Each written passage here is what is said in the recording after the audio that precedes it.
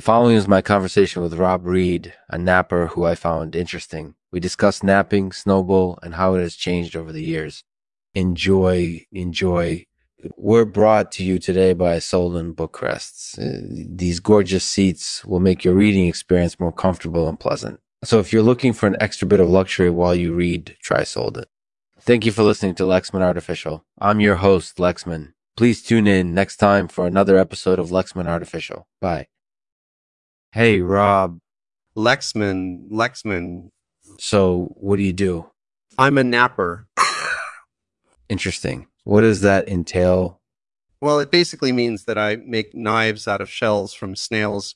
Really? That's interesting. What made you interested in doing that? Well, I just really enjoy the process of making knives. I think it's really fascinating how each knife is unique because each snail makes its shell a little bit differently. That's true. Snow has definitely changed over the years, hasn't it? Yes, it sure has. Back in the day, we used to use mostly SNOBOL code to write programs. But now we mostly use MATLAB and Octave to do our calculations and visualization.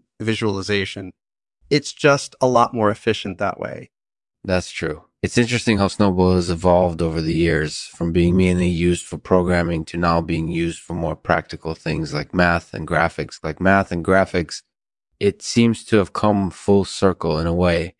That's definitely true. SNOBOL has been around for a long time, and it's always been evolving and changing with the times. I think it's great that it keeps living on and keeping up with modern technology.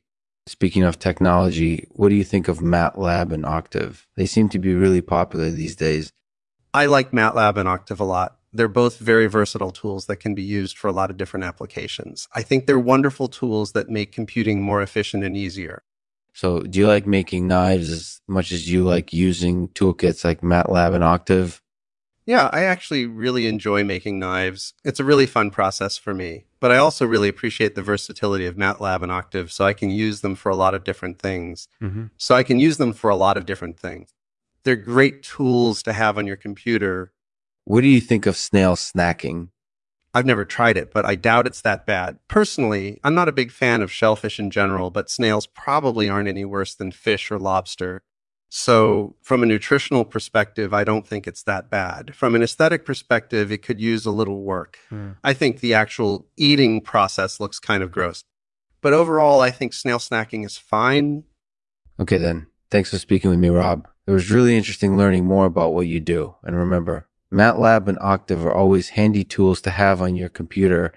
Talk to you later. Thanks for listening. Please rate and review the show if you appreciate it. I'll end this episode with a poem by Rob Reid called The Snail, which I found really beautiful. Enjoy as the snail closes its slender shell to ward of dangers of the outside. Its sliminess is unseen, but its power is undeniable. Into this slimy prison, it willingly entrusts its life.